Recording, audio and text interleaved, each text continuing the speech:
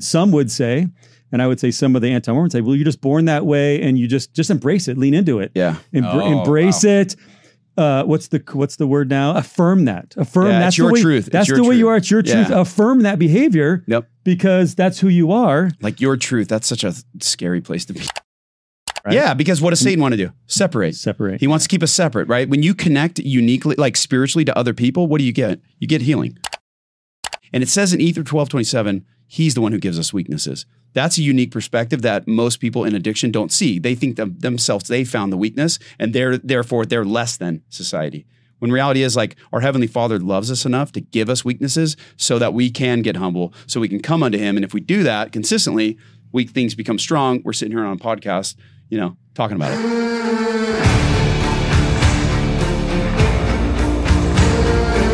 If you haven't been to a 12-step meeting and you hear the sincere shares that are shared, it is on par with a temple. If the church of the gospel were what was going to heal me, then I wouldn't be here again.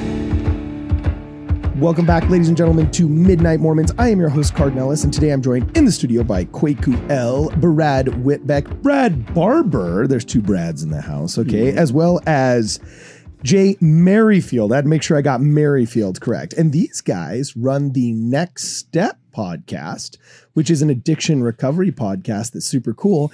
And they're going to talk to us today, if I'm not botching the title, how anti-Mormons prey upon addicts, which is a super controversial statement, but they're shaking their heads and they're saying, yeah, that's true. Now, before we dive into the controversy, tell us a little bit about yourselves, what your story is, what the podcast is, what your addiction recovery program is, and then tell us how anti-Mormons prey on addicts. Because you want to know what? That makes total sense. So dive right in, Brad. We're both Southern California natives. I grew up, we're kind of opposites. We'll get into that. I grew up here in Southern California, Orange County. And about 10 years ago, this cat moves into our ward and he gets up and bears his testimony in church. Do you surf? Of course. Yeah, you got the surfer lingo, bro. Yeah. Well, and the tan. But I was like, yeah, this guy talks like he had a shortboard in the late 80s, early 90s. You know what I'm saying? Still to this day. Yeah, rock on. You know what I'm saying? That's Brad cool. rips. I may or may not have 30 boards in my garage. Yeah. Okay, cool. So keep talking. So this cat moves in, bears his testimony, and let's be fair, half the testimony meetings are they're all right? You kind of hope for that crazy person to get up and share their testimony. That's me. And Let's go. Talk about the flat earth or something. So anyways, Jay gets up and, first of all, beautiful I wife. don't know if that was a compliment or a dig. Okay. Next Keep episode. going, man. So bears his testimony and was very emotional and just said, hey, him and his wife just got back together, just moved into our ward. And he has just started recovery from opiate addiction. And if anyone needs help, come see him. Come talk to him. And it was just quiet. And it was very powerful and very real. And I think you may have mentioned that you surfed in that testimony or something like that. So nice. I hit him up pretty soon. Hey, welcome to the war, blah, blah, blah. He lived up the street from me, I found. And then we started going surfing. And I'm a curious guy. I started asking lots of questions. I think most people, the only time I saw 12-step represented on TV or in movies, you just see this circle and the ladies or the dude my name's Jim, I'm an alcoholic. Hi, Jim. And then and that's kind of it, right? That's all I know about. There was some albums by Macklemore and Eminem about recovery, but I didn't know much about it. I, again, like most people, have plenty of addicts in my family. On my mission, I still remember teaching this guy, the golden guy, teaching him strong testimony. He just overcame a cocaine addiction and credited us to helping him a lot. Damn. And then we show up to his house the next day and his wife's crying. Everything is gone out of the house because he sold everything to go. Just like that, just changed. Yeah. Dude, there's great. And then the wife was like, oh, he's amazing. I've never seen this. And then all of a sudden, everything, literally, it was VHS days. Everything sold, and even the VHS tapes, gone. And she's crying. And he's like, he went and sold it for cocaine. And praying doesn't take it away. And so just had what's the solution to this? It just seems really challenging so I was just asking him questions tell me about this. Oh, you go to a 12-step meeting? Our church has them too. Start asking a ton of questions. And then Jay was very forthcoming, which, I was like, it's okay to ask these questions. I'm an open book, dude. You can ask me anything. And that's literally what I said. And he literally talked for like an hour and a half, like, dude, so what about this? What about that? I'm like, dude, I don't know. I'm learning about recovery too. I was recovered for like a year at that point. Literally just got 1 year sober. And the reason why I got up and actually spoke in church that Sunday and like bore my testimony was this girl that had been coming to the meeting had about 70 days sober. Member of the church, like solid family, had some struggles in her childhood, was sharing every week, like 70 some days, goes back to Seattle to pick her stuff up from her dad's house and never returned. She relapsed just like that guy and OD'd and died. And all of a sudden the next week I'm there at the meeting and we're just getting to know her. Like she's a beautiful young girl, like 21, 22 years old. And then all of a sudden these two, like this couple is there and they're crying. I'm like, who are they? And I put two and two together. It's the parents. And it was pretty heavy. And so then and here I am like about ready to celebrate my 1 year, feeling like I accomplished something in life. And I'm like, oh, whoa. This is real. There's no guarantee I'm going to live through this or stay sober. I love the word that you said, real. Like part of the reason why I just said the second Brad contacted me and told me that he was part of the addiction recovery program, I was like, yes, you can come on. Just because I think in the church, no one gets the atonement, especially in Western North America. I'd say North America in general. Nobody really gets the atonement, I feel, as well as recovered addicts. And I haven't seen the atonement work better in people's lives than in those that have gone through the humbling process of addiction recovery. And I personally think that like we would do well, like if our elders quorums all just went through those 12 steps. I haven't had any kind of glamorous addiction. I feel blessed that I have avoided that in my life, and being raised with especially Polish ancestors that died the way that they died. You know what I'm saying? I feel so blessed that I was raised in Mormonism that definitely helped me avoid that, especially at a young age. But let me tell you, I do not feel like I walk higher than those people because do you know how many times I've tried to quit sugar? Like I'm sorry, but it's like if I can't, if I can't just like, our industrialized food source is giving us this and killing us. You know what I'm saying? Yeah. In almost as unglorious a fashion as the cocaine or the meth or the whatever, but we're walking around somehow thinking we're better. And that just cannot be the case, is not the case. So I want to get you guys on. Also, the idea that anti-Mormons prey on addicts, I thought was a really good thumbnail. So you know what I'm saying? We're going to have that one as well. So I would encourage anybody that wants to reach out to these guys to reach out to them before we continue the conversation. It's the Next Step podcast and it's awesome. Reach out because I think the atonement helps anybody that does have that problem better than, I don't even know what I'm saying other than just like, I think it works and I've seen it with my own eyes. So finish your thoughts and then tell me how anti-Mormons prey on So I felt the same way, Cardin. And so I learned that a neighboring stake had a 12-step meeting. And I was like, why doesn't our stake have one? Yeah. And what'd you say? Like Jim? I was driving like 20 minutes like down the freeway. Before that, how far were you driving? I was living in Whittier, California, and drove all the way to San Clemente. It's the only meeting I knew about. And I'm thinking like an hour, which is not normal. Like anything in the church, like has the same thing in every ward, every stake, and that wasn't the case for the addiction recovery meetings. And so.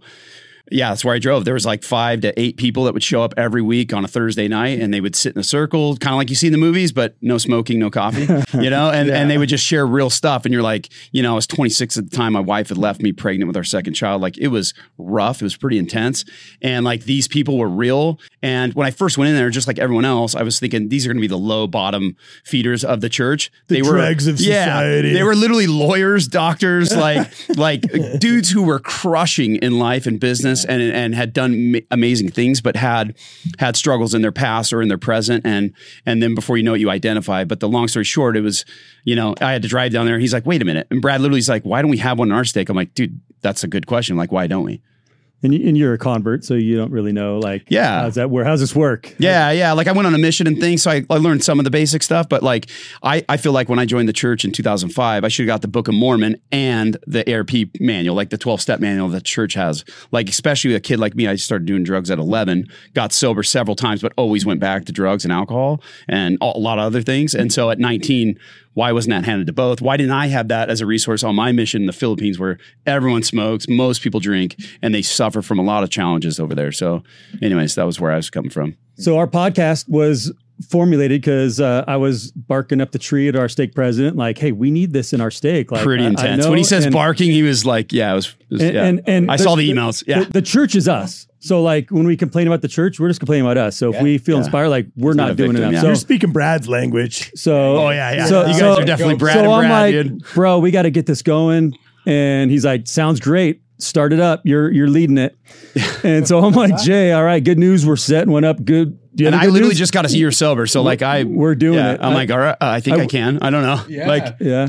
So we started, and I'm telling you what, if you haven't been to a 12-step meeting and you hear the sincere shares that are shared, it is on par with a temple. I know you go to the temple and you get the spirit and then you get personal revelation. The same thing happens in these 12-step meetings. And I was just like, how do we get this out to the world? You know, I'm a podcast fan and listening to podcasts. And where were we hunting, Jay? Yeah, Yuma, Arizona. We're sitting in a hot tub. Yeah. And I'm like, it's like 104 degrees out at midnight. Like, and he's like, "Hey, I got this idea for you. What do you think?" And I literally thought he's crazy. I was like, the only podcast I listen to is Joe Rogan. I'm like, who's going to want to listen to that? Like, what are you talking about? Like, I'm pretty egotistical. But at the time I was like, no one's going to like. I thought he'd bite it. This was like 7 years. Yeah. I thought he'd bite on. I have to keep it in check. Yeah, that's for sure. But like 7 years ago, there was barely any there wasn't small podcasts getting started. I mean, there were, but maybe I didn't hear about them. Yeah.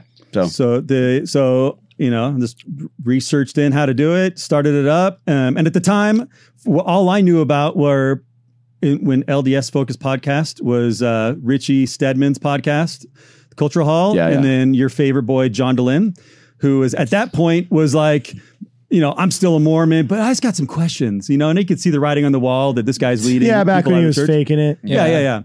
And then he was like so shocked he got excommunicated. And then all of a sudden now I think he's an atheist right now, right?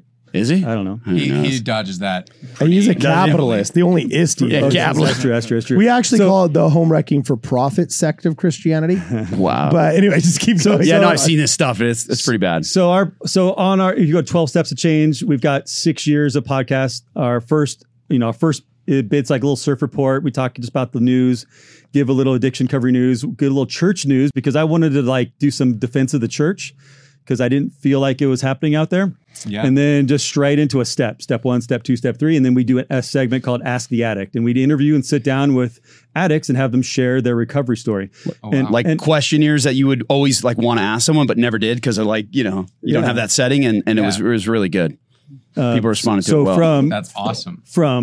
From everything, like you just said, food addiction, depression, alcoholism, pornography, gambling, obviously drugs, like you name it, depression. Like it was intense. And like at the time, once again, one of the questions he asked me in the hot tub was like, "Well, if you had this when you were getting sober, would this have been a resource?" I'm like, "Yeah." I only knew of that little meeting. I knew that there was AA everywhere, but if I went there, they were smoking cigarettes and drinking coffee and like.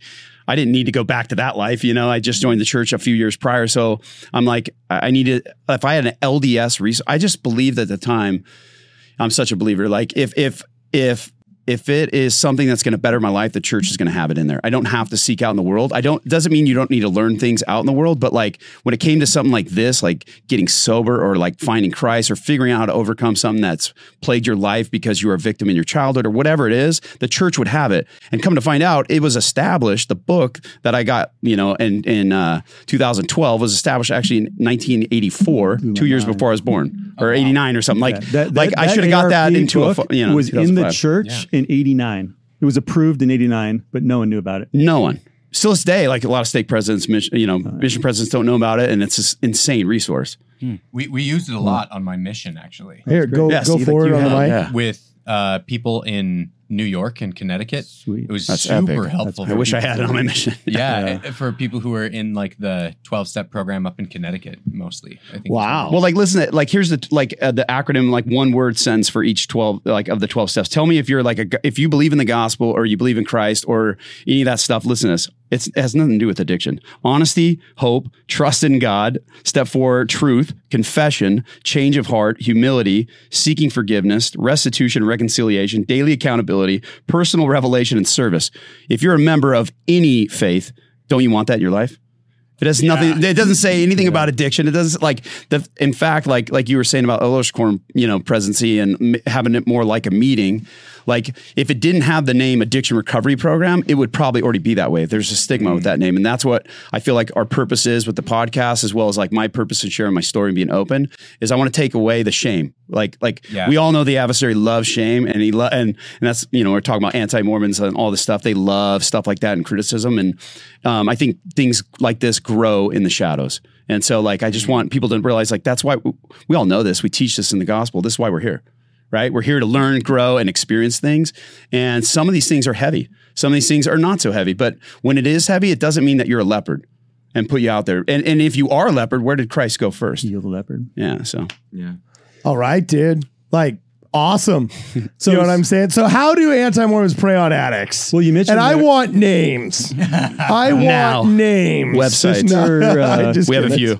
I'm just kidding. Let me pull up my stake directory. I'll get phone calls right away. That's funny. But Jay, has it been easy the last 10? You just picked up a 10-year chip? Yeah. So I just got 10 years sober, and of the first 8 years of my recovery, relatively after the first year, obviously it was pretty gnarly. Me and my wife got back together about 6 months into my recovery. And so obviously miracle there, had 2 more kids. We have 4 kids now. Life went on pretty well. And I feel like I was a little sheltered from physical ailments. So I got addicted to painkillers on my mission. So I was a member for a year and a half, go on my mission. Turns out I had sinus surgery, first time given a painkiller, and I was hooked. The minute I took it, I was I was so naive at the time at 21 years old, and I had so much migraines and headaches that I remember thinking this is literally a gift from God. That's literally how I felt. I was like, I can now do my work. I can read the scriptures in the morning. I don't have to be crippled in bed with an ice pack on my head. This is a gift, and this must be how normal people felt, right? And then so long story short, that was my story. That's how I got hooked. Then I don't have any other surgery until about 3 years ago. Literally my body starts to fall. I turned 32, 33, and I have surgery after surgery, my shoulders, my neck, all this different stuff. And then the oldest young man I know ever. And you're you're the youngest old guy I know. So it works out pretty good. So yeah. And I hadn't had to take a painkiller though for most of my recovery. Imagine if you're an alcoholic and someone comes to you and says, hey, I just need you to take a few sips in the morning, a few sips at night, right? You're a porn addict. Hey, just look for 30 minutes, not too much longer than that. And if you have pain later in the night, look at it again. What's going to happen in your life? Right? Yeah. And luckily I had a program and I had a sponsor and I had a community around me, but it doesn't mean that it doesn't affect you. And if you know anyone who's taking painkillers or opiates, it disconnects you from reality, from the spirit, from a lot of things. Right. And so the last 3 years were rough because I'd get over one. I think I'm good. I'd get going for a few months and then boom, other shoulder goes out or bicep tendon rips, all sorts of stuff. And then it just got rough the last couple of years. After the third surgery or second surgery and being on painkillers, I was just I can't explain it. It was the only time in my entire membership of the church since I was 19 years old that I actually started to question everything, because you start to have pain after pain. You're I think I'm doing everything right. Why is this? It's crazy. You can hold on pretty strong for a while, but after a while, I remember the first topic because it was one of our last podcasts before we went on a break. Yeah. What was it? It was the church's financial. Oh, you're right. You're right. That's when it happened. When the church had... What was the guy that came in whistleblower or whatever? Yeah, whistleblower of the money. And I took it as that's... Can I say stinking on here? Yeah, sure will. Yeah. It's freaking awesome. We have all the church has this much money. We're doing the law of the harvest. I thought it was an awesome thing. Which I would have normally thought that way too. But in the state of mind I was at, it was you sent me a few articles from the other side. Other stuff that I'd read and people that we had known that had left the church and were loving the fact that I was questioning things hey, did you see this? And knew that I was in a bad spot, knew that I was questioning things. This is what we're talking about with the topic. And then before you know it, I got some articles sent to me. I'm it is kind of crazy. The church is investing in these things big pharma. Dude, as an opiate addict, that's something I understand we need pharmaceuticals and surgeries and things like that. But when you're in that state of mind, it's crazy how quickly you go from. When you get the colonoscopy tomorrow, you're going to be really thankful for that. 100%. I want to be out. Hopefully I don't wake up. Dude, it's going to be pretty intense. And that's what I mean. So, but when you're in that state of mind and you're consuming something like that daily, you just, you don't have your daily reprieve, as they say in the program, spiritually. Right? I wasn't saying my prayers at that point. I was still going to church, still going to meetings, but things had happened that I had put away the dailies, we call them, calling a sponsor every day or checking in with people or just saying my prayers in general. So something like that happens. It was what was it? 100 million, billion? I don't remember what the guy was claiming. It was a lot. Yeah. Misappropriate funds and whatnot. I'm well, that's crazy. Then articles come to me and I'm like, oh, that's nuts. Yeah, wait a minute. Like, we say no paid clergy, you know what I mean? And that just started rolling. Yeah. And then it just kind of sat there, and I voiced my opinion. Like, I didn't get all anti or anything, but like, I just kind of let it sit. And when you don't seek for like spiritual answers from Heavenly Father, then it's just like a seed on the good side, right? And it can sit there and it can grow. And more challenges kept happening, more medicine kept coming in, and it was just like other things kept coming. But so the shame that you shared, you felt, and a lot of people in recovery or early stages of recovery is deep and real. Yeah, heavy stuff. And you're looking for answers for that. And in my opinion, the anti-Mormons love to like, well, it's the church's fault. If the church is why the church is this. Yeah. If you wouldn't feel that way if it wasn't the church doing this. Yeah, a lot of shame. So like as soon as you start to feel shame and guilt, it's like, well, you have that construct in your mind, like because of the church teaching you need to be perfect. And I love this because Jay joined the church. How old were you? 19 years old. No Bible in my house as a kid. No religion, no nothing. So not brainwashed at all, right? Like, and it was cool. Like he's tried everything. Yeah. So I'm like, how did it feel? I went to every church you could think Did of. you feel bad? I've tried all the drugs. I've tried all the like gospel stuff. In high school, I read the Bible cover to cover, and it was like I was fascinated by it. Like, when I joined the church, I went all in. Like, I went on a mission as soon as I could. Like, I left my friends and even family for a while. Like, you know, like it was. I mean, they were always supportive, but it's just different, right? You join the church, it's a different lifestyle. So it was a weird place for me to be in, like, because like I had always.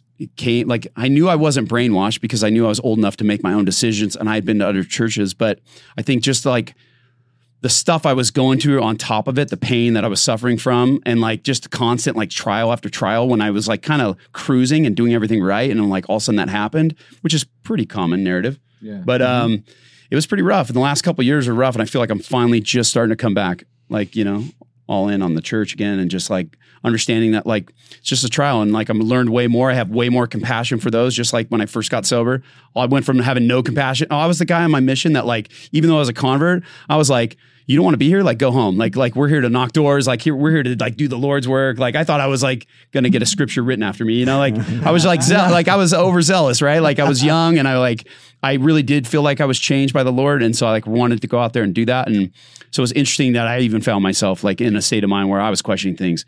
And I'm not a fence setter type of person. So when you get in that headspace, that's kind of weird to be. Wow.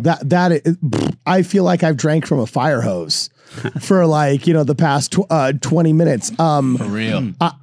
That's an amazing story. And this might be a little off topic, but did you play Will Turner in Pirates of the Caribbean? That's all I can think. No. He looks just like Will Turner. He takes his hat off. His wife wishes. She loves it. His My wife wife's a wishes. huge Pirates. No, seriously. She's the one who wants me to have the mustache. I'm like, I gotta shave this. She's like, you look like Antonio Banderas, Mask of Zorro, or probably that. No, too, the whole time you're talking about recovery, and I'm like, did you ever recover your dad from Davy Jones? No, he's still down there. He could have been though. He could have been. Who knows? Oh, that's funny, kind of a pirate. man. That's hilarious. Funny. So, what do you think some of the biggest arguments the anti-Mormons make actually people fall victim to, and why? Like, how do you think that were you just kind of saying that in our phone call to be a little bit salacious and get a cool clickbait title, or do you actually really light think up on that pretty quick? Yeah, I did because I was like, dang, that is good. No, let's take the obvious, like word of wisdom. I mean, the early anti-Mormons, when I grew up in California, the anti-Mormons were the evangelicals. The born agains, Calvary Chapel, like billboards on the side, come for Mormon night and learn about it. And it's shifted and it's shifted now. Like it's all ex-Mormon, ex-members of the church. That true. Seems like it, right? Yeah. And so, but early fruits like drinking, the only reason you think you have a problem with this substance is because of the church. Like you don't drink as much as you want, like whatever, like you're having fun. And then the currently, I think sexual issues.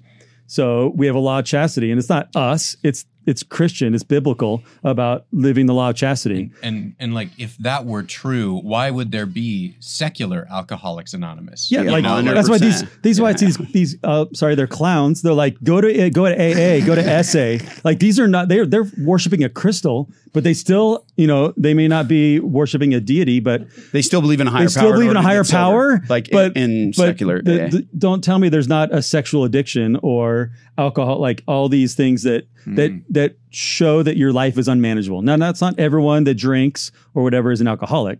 But if your life has become unmanageable of anything, substance, sugar, behavior, then your life's become manageable. And some would say, and I would say some of the anti-Mormons say, well, you're just born that way and you just embrace it, lean into it. Yeah. Embrace it.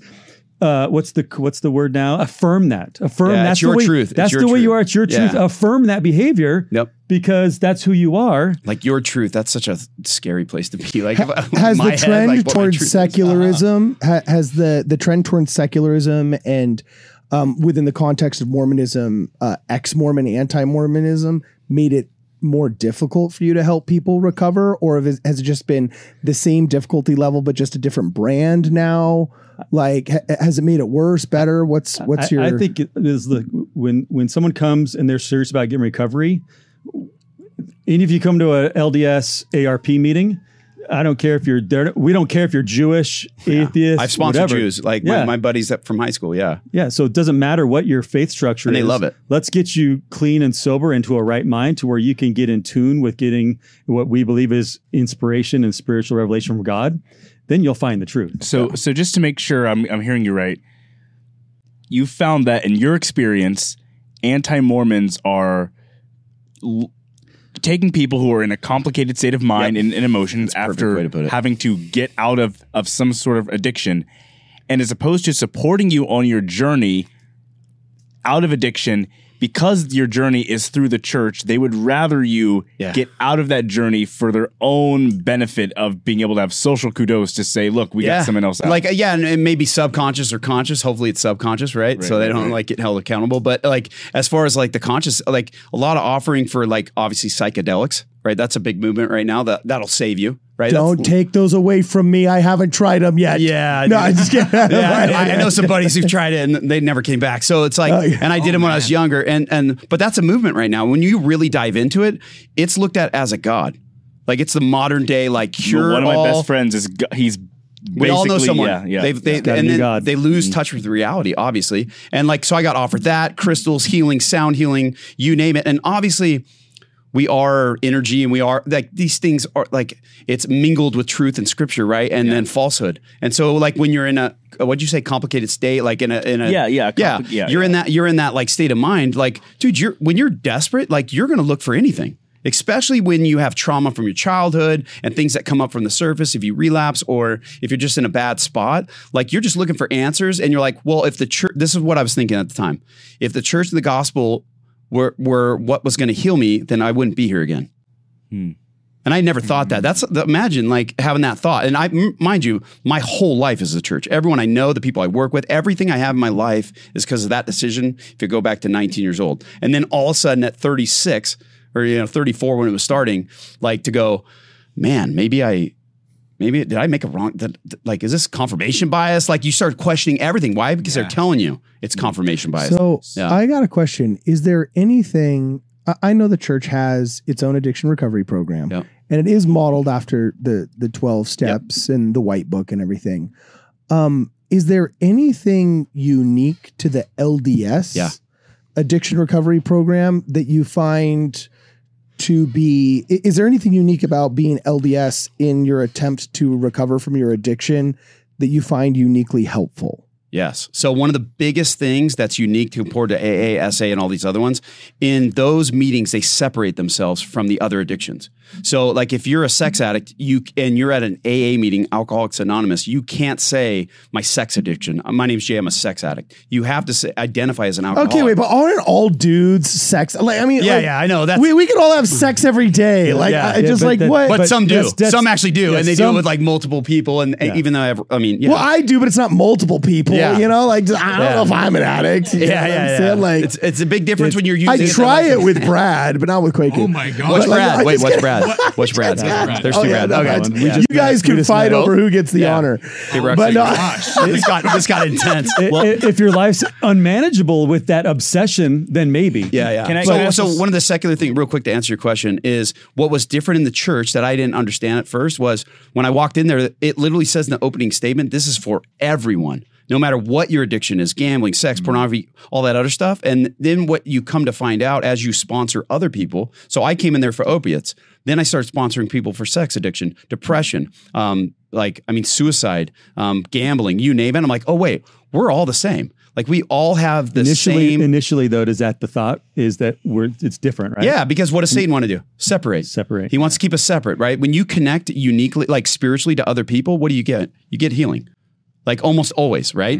And so like, what does he want to do? Even within recovery, he wants people to be proud and think that their addiction's more intense than the other. It's like, no, this is a human condition that we find ourselves in. And the gospel applies to everything. So that's where it's the inclusiveness with all those diseases. Okay. Yeah. So it's interesting because I have a strong dislike of Big Pharma, as anyone who's watched the show knows. Good. But it was almost given more weight, my dislike of them, when I spent a week in the crazy barn. Did you watch that? Did I send you those? No, well, I was in the psych ward. You did? Oh, that's heavy. There's a whole I'll send them your show on that. Oh yeah. It's crazy. But I saw the people in there because I was the only one there who was not there. I should not have been there. Frankly. Yeah. But a lot of people in there. The first step is recognizing there's a problem. I know you're in a safe place. You're in a safe place. I talked too much we can about talk after. Yeah. This is actually an intervention. He was right. This has nothing to do with us. We don't even have a podcast. I actually work for a facility, a place. Oh, I knew you're safe. Look, it was right when I told the doctor that the lizard people were coming. Come on in, guys. Let's get them. No, but I saw these people in their meetings. Just having honest confession with each other. What was supposed to be a safe space. Like a 12-step meeting type situation. And you had these nurses in the background writing things down.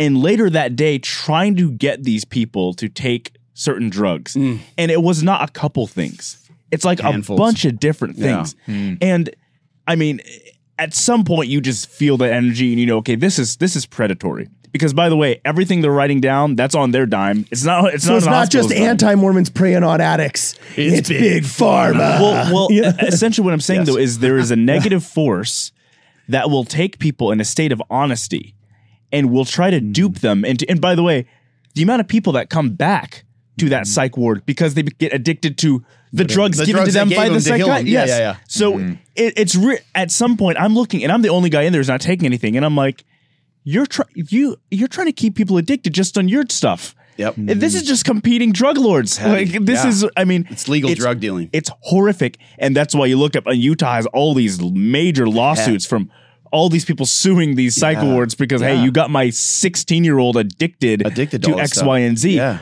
So, I mean, I can only say as someone who's been in that room, like I've literally been in the place of like a heavy spot. That's like where addiction can go. That's like the heaviest there, or jail or death, right? Yeah. That's where it goes. And that's what's so sad about it is I felt powerless in there to help anyone. And I do want to say there is a space for those things when used correctly. Of course. Like, especially when you're talking about like treatment center. Yeah. With the way that you're having to use certain medicines that have been abused in the past. Yep. You need to use them under proper discretion and direction. And so there are good doctors who can help people. 100%. It's just important to watch for when those things moderation go wrong. In all things. Yeah. But if those administering to you do not believe in that concept. Yeah, be careful. And that's what happened during the opiate epidemic. It was like, I went in there for a sinus surgery. If you went in there today, and that was in 2007 in Seattle on my mission, right? I went from the Philippines to there. LDS doctor. Yeah, LDS doctor, a well-renowned, church paid for it on my mission. But I went in for a surgery. If you went in today, they'd probably give you nothing. They'd probably give you ibuprofen, maybe Tylenol with codeine. They did give me ibuprofen. Oh, there you go. Yes, 800, yeah. So when I went there, it was 395 Oxycontin. Pre-surgery. Whoa. Your surgery's in 2 weeks. If you wake up with a headache, just take one of these. Okay, you're a doctor. I go home, have no idea what that is, right? This is real. I go home, wake up the next day. That's enough to inoculate a horse. Totally. Here's the hard part. Like in 3 months, I had taken over 1,000 in 3 months on my mission. Oh man. Why? Because as soon as within weeks of taking it, 1 is not enough, 2 is not enough, and you start withdrawing immediately when it leaves you. Yeah. There's a good show on Hulu called Dope Sick. Yeah. And it was so heavy, I couldn't even finish it. And I've been sober 10 years. It was so real. Michael Keaton, like being the doctor and prescribing, it was like flashbacks. I had nightmares and dreams. I was like, me and my buddies, we talked about it, like, dude, I can't even watch it. That's exactly how it happened. And some of them were innocent, some weren't, right? Like I know a lot of doctors I had that were hooked themselves and would write me prescriptions.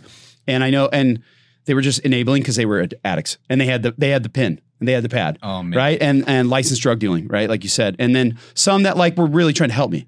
Like, you know, like you got like, anyways, it's intense. So I don't know where I was going with that, but well, I got a question. We're gonna have to wrap up here, unfortunately, in the next like 6 or 7 minutes. But is there anything that uniquely helps somebody start recovery, or what's a hump that you notice after having helped so many different people get over it? Like what's that? What gets them down the path to recovery instead of just continuing that we might be able to help Jay, others maybe with? mention the difference between being sober and being in recovery. Yeah, like a lot of like I was able to flush the pills on my mission when I got home and got back on them 100 different times. Like it's easy to quit something. Like how many times have we all thrown out all the sugar, like we were joking about earlier, like and say I'm never going to eat that again. I'm starting today. Every January 1st, everyone does that, right? But to stay sober, right? Or to stay away and to not go and get another donut or another alcohol drink or another pill prescription. And so like, that's where it gets challenging. So, but to answer your question, like how it gets started, you have to first get honest. You have to literally, it's the hardest thing because once again, society's a little different than it was, but it's still looked at as a leper. Like you're a leper. Like depending on what your disease is or what your addiction is, some are accepted a little bit more than others now. Like opiates are like, oh yeah, you were preyed upon. Like let's help you sometimes, right? But sex addiction and certain other things. You don't have to be honest publicly either. So like the whole part of the AA, the anonymous part, Jay is unique where he's broken and you don't have to be like me. And is an open book to share it. Most people aren't unless they're in a meeting. Yeah, so first things first, you go on a website. If you know someone, obviously go to that person. If you know they're in recovery and ask them for help. Say, listen, I need help. In or out of the church. In or out of the church. Just it's prudent that you get help. And then you can actually go on the church's website, addictionrecoveryprogram.com, and then you can actually find. It's linked on ours too. It's linked on ours. Bad plug. Just kidding. Wherever. Yeah, Google serious. It. Like you can go on there and you put in your zip code and find a meeting, show up and get honest and say you need help. And then once you find someone that's willing to help you for free, right? Given what was freely given to them, to you now, do whatever they tell you. Like that's one of the biggest things that I could say for anyone. Sponsor. Yeah, is a sponsor who's. So that's one thing it is lacking in the church is a lot of these meetings. I live in New York is really good senior couples that are called on a mission to lead ARP, but they have know no nothing experience about addiction, and so they don't have what's called a facilitator, which is someone in recovery or people that are sponsoring. They're not modeling AA. In the traditional sense, they're doing their best with what they got. Totally, what they got is not. Stuff. We've all walked like if you've walked. I talked to several people. They walk in, they walk out because they're like, dude, it was just me and like these maybe one other person, and an old couple that knows nothing. They're sweet. They told me to pray and read my scriptures. If that worked, I wouldn't be using right. Like you know what I mean. I was on my mission, right? So I guess and to bring it back in full circle, the reason why it worked for me was like we walked in that room in San Clemente when my wife had left me, and I was like at the depths of despair, and there was 6 to 8 other dudes and girls in there that walked up to me and said, hey, my name is so-and-so and I'm here to help. If you want my number, put it in your phone and call me whenever you want. And then they gave me these 12 steps. They said, if you want it, you may be sober right now, you may have flushed everything, but if you want to get your whole life back and some, do the steps. And with me or as a sponsor or with so-and-so as a sponsor. And don't try to do this on your own. If you try to do this on your own, it will not work. It's a weed program. You have to, strength in numbers and it's powerful stuff. So, and I do want to close too with there's another side of that equation, which is the loved ones. And which my wife in the secular world is called Al-Anon. It's called family support within the church. And we have our last 2 episodes that are just this week. And you can just dropped. We're doing YouTube now too, but we had like 6 years of audio. But his wife Lexi on there, two episodes, 2 hours long about what it's like on the loved one side. And, powerful stuff. And very powerful. Like open stuff like about our marriage. There's everything. steps for loved ones to go through so that they know how to best help. So they're not codependents anymore, not enablers. And every addict keeps using because someone in their life, either a church member that loves them, right? A bishop, we a make relief a lot of society president, like for people hoping they get sober. or going over there and cleaning up their house for them and like getting them a job again and doing all this stuff, like enabling the behavior. There's someone in their life that's enabling or codependenting. Trying to control them. And reality is we need consequences that are healthy, and we need people to like set healthy boundaries. I didn't get sober until my wife said she hated me and wanted a divorce. That was what it took, right? Because my wife was amazing. Everyone loves her. She loves everyone. And all of a sudden she's telling me she doesn't love me and meant it. This was not like an emotional, let's have a fight. It was like, get out of the house. Like, I want out. I want home. Like, I don't care that these are our kids together. Like, this is chaos. And that's so, not like her. That's not it's not like her. And if you listen to the podcast, I mean, she goes deep about her healing and how long she's always been super supportive when she got back, like more than most wives are, and came with me to every meeting for 8-9 years until she found Al-Anon herself and did the steps for the last like 2 or 3 years. And now she's like sponsoring a ton of women. She was on the podcast, and like now she's like, I don't know. It's crazy to see the change in her. Just like I'm sure she saw the change in me, years ago. So wow, this is awesome. Seriously, whoa, I feel, whew, you know what I'm saying? How can people find you if they want to reach out? How can they get a hold of you? 12stepstochange.com. I think there's probably some links on there. So one of our great listeners who does not want any credit built all that.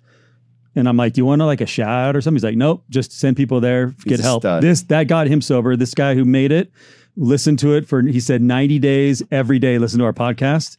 And his marriage and life is saved today. I'm like, wow. I mean, it's 12 steps for change or 12stepstochange.com. It was the website you were on. It hyperlinks you over to the Next Step podcast. Oh, okay. Then you could just, if you go to any audio podcast, anyone you listen to, look up 12 Steps of Change. It's the dudes walking up the stairs. We're not very good at marketing. We just do this on the side. This is literally just like, we're not trying to get in. We're not trying to like do anything except spread. Like we read the reviews. We took a couple of years off, Jay's little rough patch, and I'm reading the reviews. I got on there one time and I felt so guilty of like, where you at? You saved my life. You saved my marriage. I need more. Like it was heavy to read to like, we just going through it again. Like, where'd you guys go? And it's like, oh, this is heavy stuff. Yeah. And from all over the world. Like, I mean, like countries where you're like, what? Do they like who speaks English there? Like, what do you mean? Like, that's not a missionary. Like, where's that coming from? And like, and then you're like, oh man. But it takes someone like me that still lives in shames at times, like it's programmed in you. It's like a lifelong balance and practice to get over it. And you read something like that, you're like, okay, this wasn't all just for naught. It's Ether 1227, right? This is literally like God put us here. And it says in Ether 1227, he's the one who gives us weaknesses. That's a unique perspective that most people in addiction don't see. They think themselves, they found the weakness and therefore they're less than society. When reality is like our Heavenly Father loves us enough to give us weaknesses so that we can get humble, so we can come unto him. And if we do that consistently, weak things become strong. We're sitting here on a podcast, talking about it. Awesome. Oh, at midnight. We're just, we're ending right there. That was beautiful. This is Midnight Strike Through Mormons. See you guys in the next program.